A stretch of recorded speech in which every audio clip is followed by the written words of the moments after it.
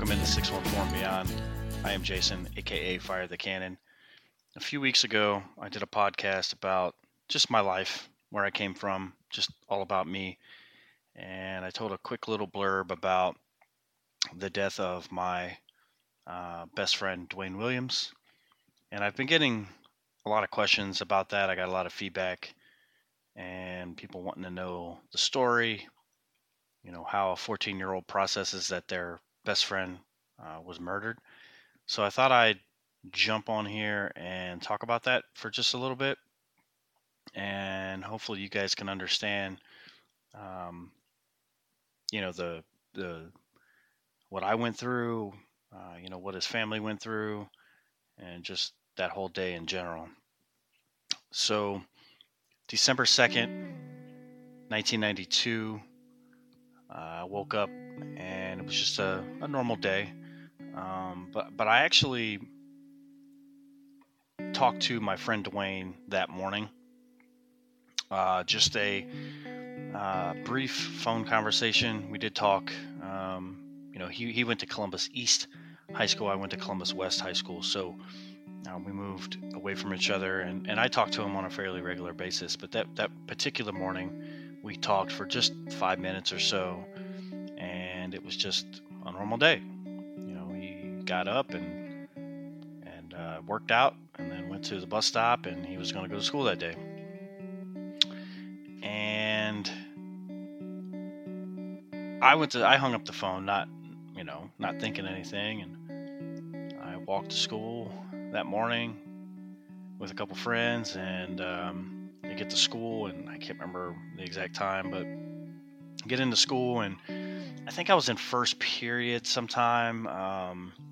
It wasn't too far into the day. I think it was first period. And it was not uncommon for teachers to come into the classroom and talk to the teachers, whisper stuff to them and stuff like that. You guys know how that goes.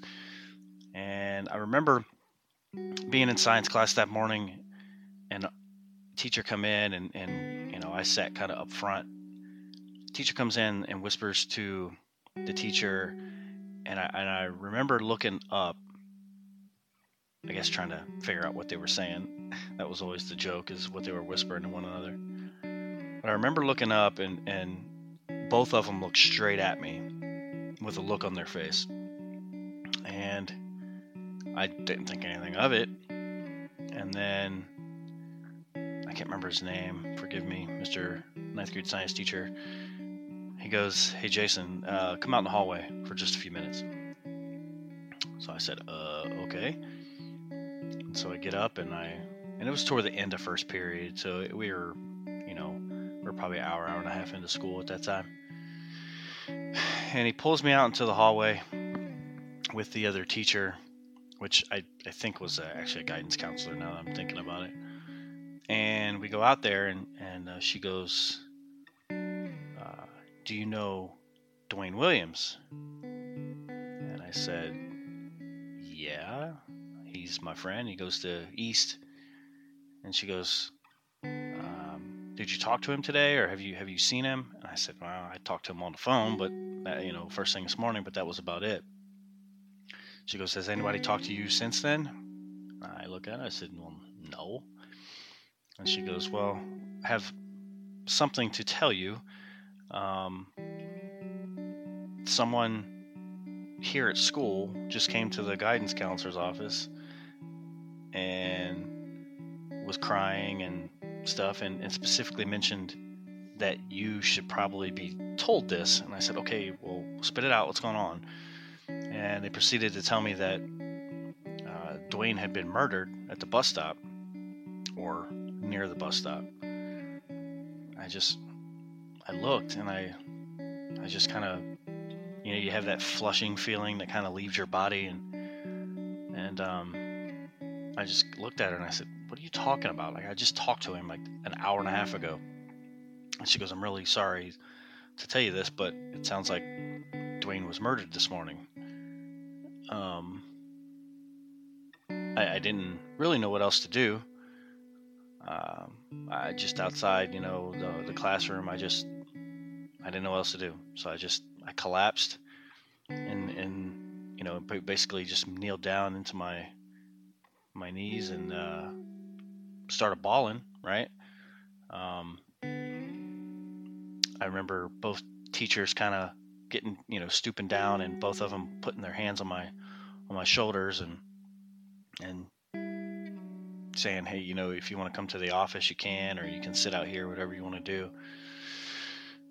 And I just sat there. I didn't know what to do. Like, I felt like I was in a different world. Again, I'm 14 years old. How the hell am I supposed to process this? So she tapped me and said, I'll be in my office. If you want to come down there, you can. And I said, okay. And I remember I sat there for a couple minutes, and the teacher kind of grabbed me under my arm and said, let's go take a walk. And we did a lap around the bottom floor of the school, and then he actually took me to the teacher's lounge. He said, there's gonna be nobody in here. It's nice and quiet. You can sit down, make some phone calls. If you have to make phone calls, just do what you got to do. So I went up there and obviously dried my eyes and just try to figure out what the hell was going on. And I started, you got to think, remember, this is 1992, so we didn't have cell phones. We didn't have anybody to call.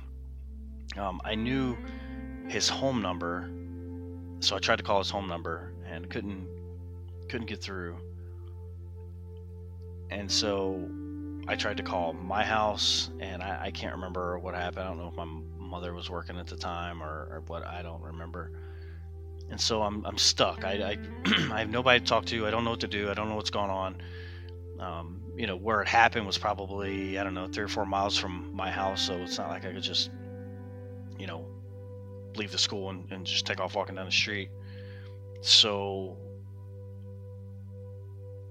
I sat there, and my teacher had told the other teachers about what was going on, and I wouldn't probably be in the next class or two, just kind of getting myself together.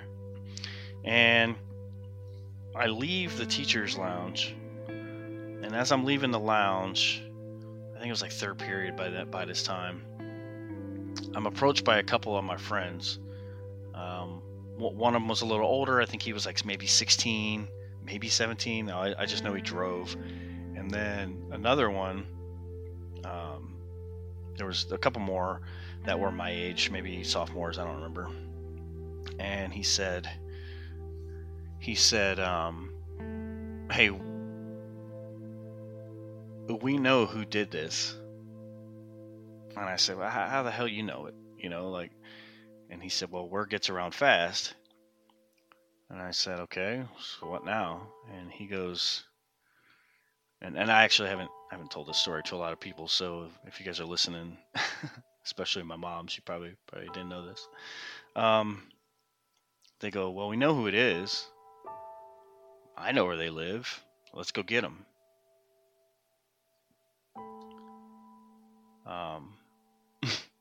I said, fuck it, let's go. Let's get in the car and roll. So at that time, my freshman year, you could basically just come and go from the school whenever you wanted to. It was pretty wild. But we left at lunchtime. The lunch was like the next period anyway. So we pile into his car, and he goes, all right, let's roll. And it was only about, I don't know, probably like a 6-minute drive from the school to where he said that these guys were. And I said, all right, well, let's do it. So we get in the car and start driving. And the dude that was driving says, hey, it was like a hatchback, so you could like get into the back from the back seat. He goes, hey, reach back behind you and grab that like duffel bag out of the back. And so guys sitting next to me, I won't say no names, but guy sitting next to me grabbed it, and he pulled it up. He goes, open it up. And he pulled it up, and there were like 5 pistols in there. And I immediately just silently freaked out. Shit, this is gonna happen. I'm thinking, it's eye for an eye time. I'm 14 years old, right? I'm probably not even mature enough I shouldn't even be thinking about anything like this. So we're driving, and I'm kind of getting a little nervous, a little freaked out. And the ride, like I said, it was only about a 6-minute drive. It felt like an absolute eternity. So we were driving down Sullivan Avenue, going east down toward the Bottoms, and he kind of takes a right into this little alley, and he goes, "All right, everybody get ready. Let's drive by and see if see if what's going on." So we kind of do a lap around the block, nothing's going on, and then he stops at the stop sign, and a bunch of cars fly by, and they look like undercover cop cars. There were a couple cruisers flew by, and me and the guy in the back seat just looked at each other like, oh, here we go. And so we make that right to go toward the house, and just as we did that, all those cops were piling into this house that we were going to. And so he pulls over, and everybody just kind of like takes a big sigh of relief, essentially, and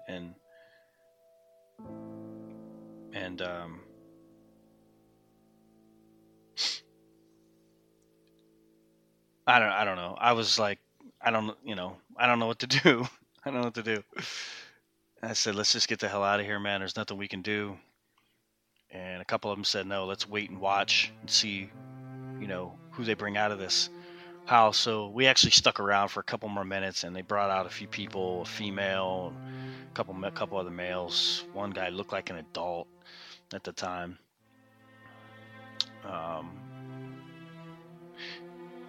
But they took him out. They had him in handcuffs, and they took him out of there, and that was that.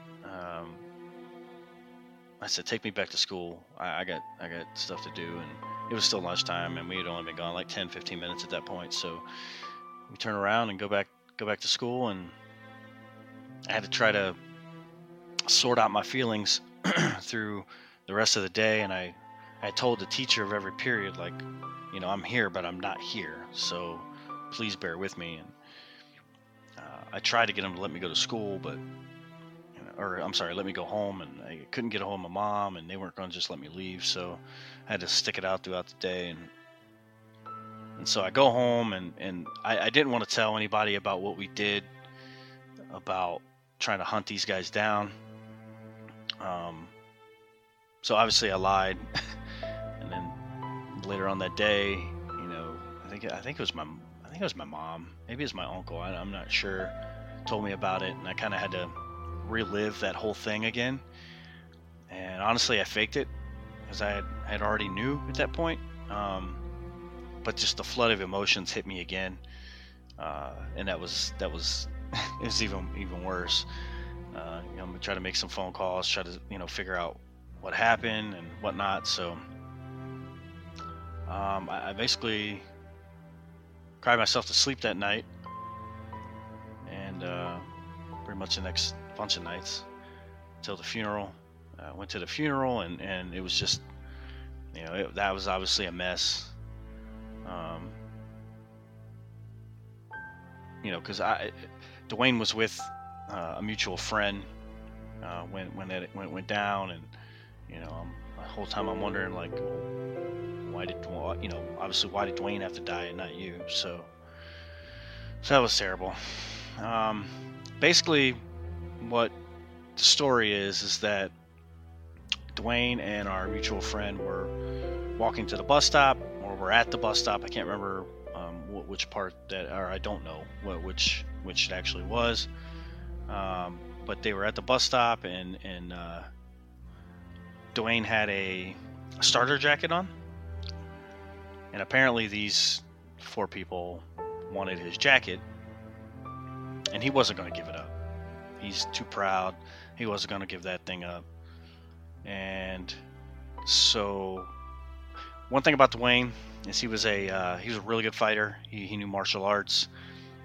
He was trained from a pretty young age to defend himself and be martial artist. He actually kind of taught me some stuff, when we were growing up. So he started getting the best of them, essentially. Again, there was 3 males and a female, and he pretty much started whooping them all. And I think our mutual friend, I think he got beat up pretty good too. But when Dewayne started getting the best of them, apparently that's when they decided that they had enough. And one way or another, they were either gonna, get him back for beating them up, or get that coat. And apparently one of them made the decision that he was going to pull his knife and stab my friend in the chest, in which case he he passed away at that point. It pretty much was, back in the early to mid 90s, starter coats were the thing, and a lot of people were getting robbed for them. A lot of people were getting shot.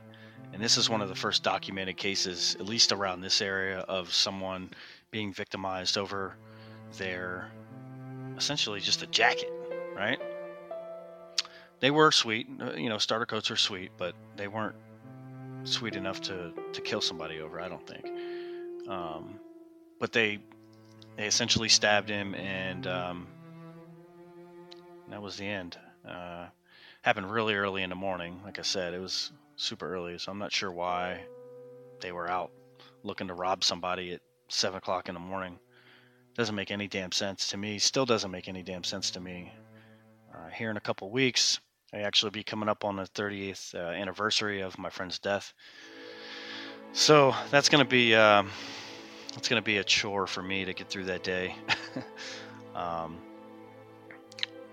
But yeah, so Dewayne Williams, born 1978, passed away December 2nd, 1992. He's actually buried at St. Joe's Cemetery in Southern Franklin County, down by the Hollywood Casino, or not Hollywood Casino, the whatever casino that is down there. But his son, his dad, Dewayne Sr., and his mom, Henrietta, beautiful people. His mom was from the Philippines. His dad was American, and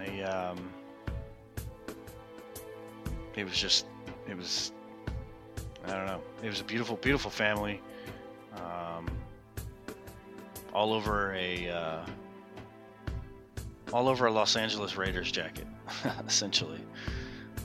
Just terrible. I miss that kid every day. You don't understand. I mean, he was one of the most awesome people you'll ever meet in your entire life. He, I don't know, the kid could draw like you would not believe. He knew martial arts. He's still, to this day, the only person I knew that could ever beat Mike Tyson in Mike Tyson's Punch-Out. He tried to get me to beat him, and I just couldn't do it. Just couldn't do it. But just a sad overall time in my life.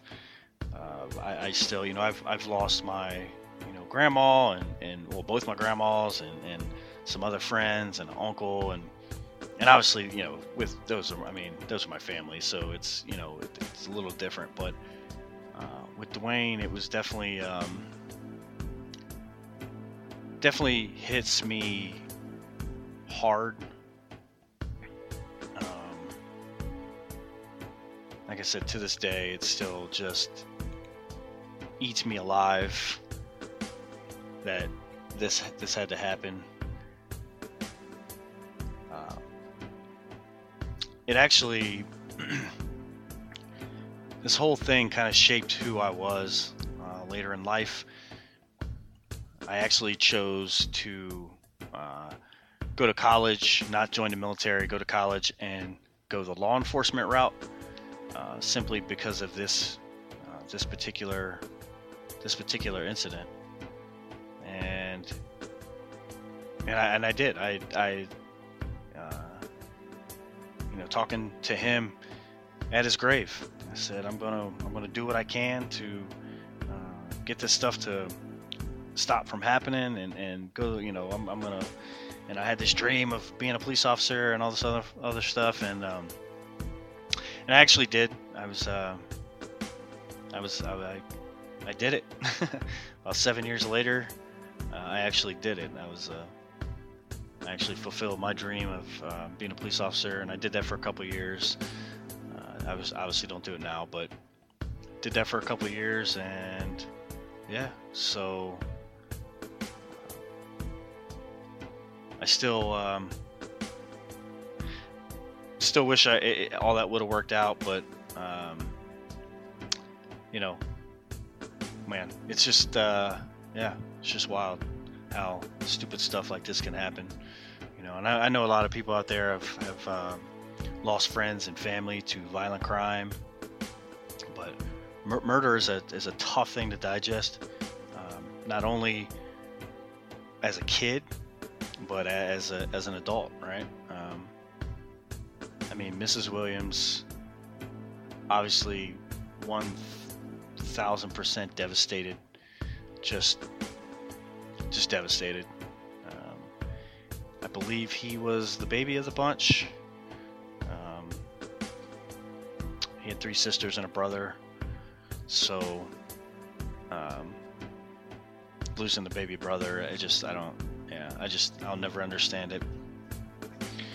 But like I said, it shaped who I am today. It still haunts me to this day. I feel like I should have been there, but at the same time, what was I going to do? There may have been two dead teenagers instead of one if I would have been there. So again, sad day for me and his family.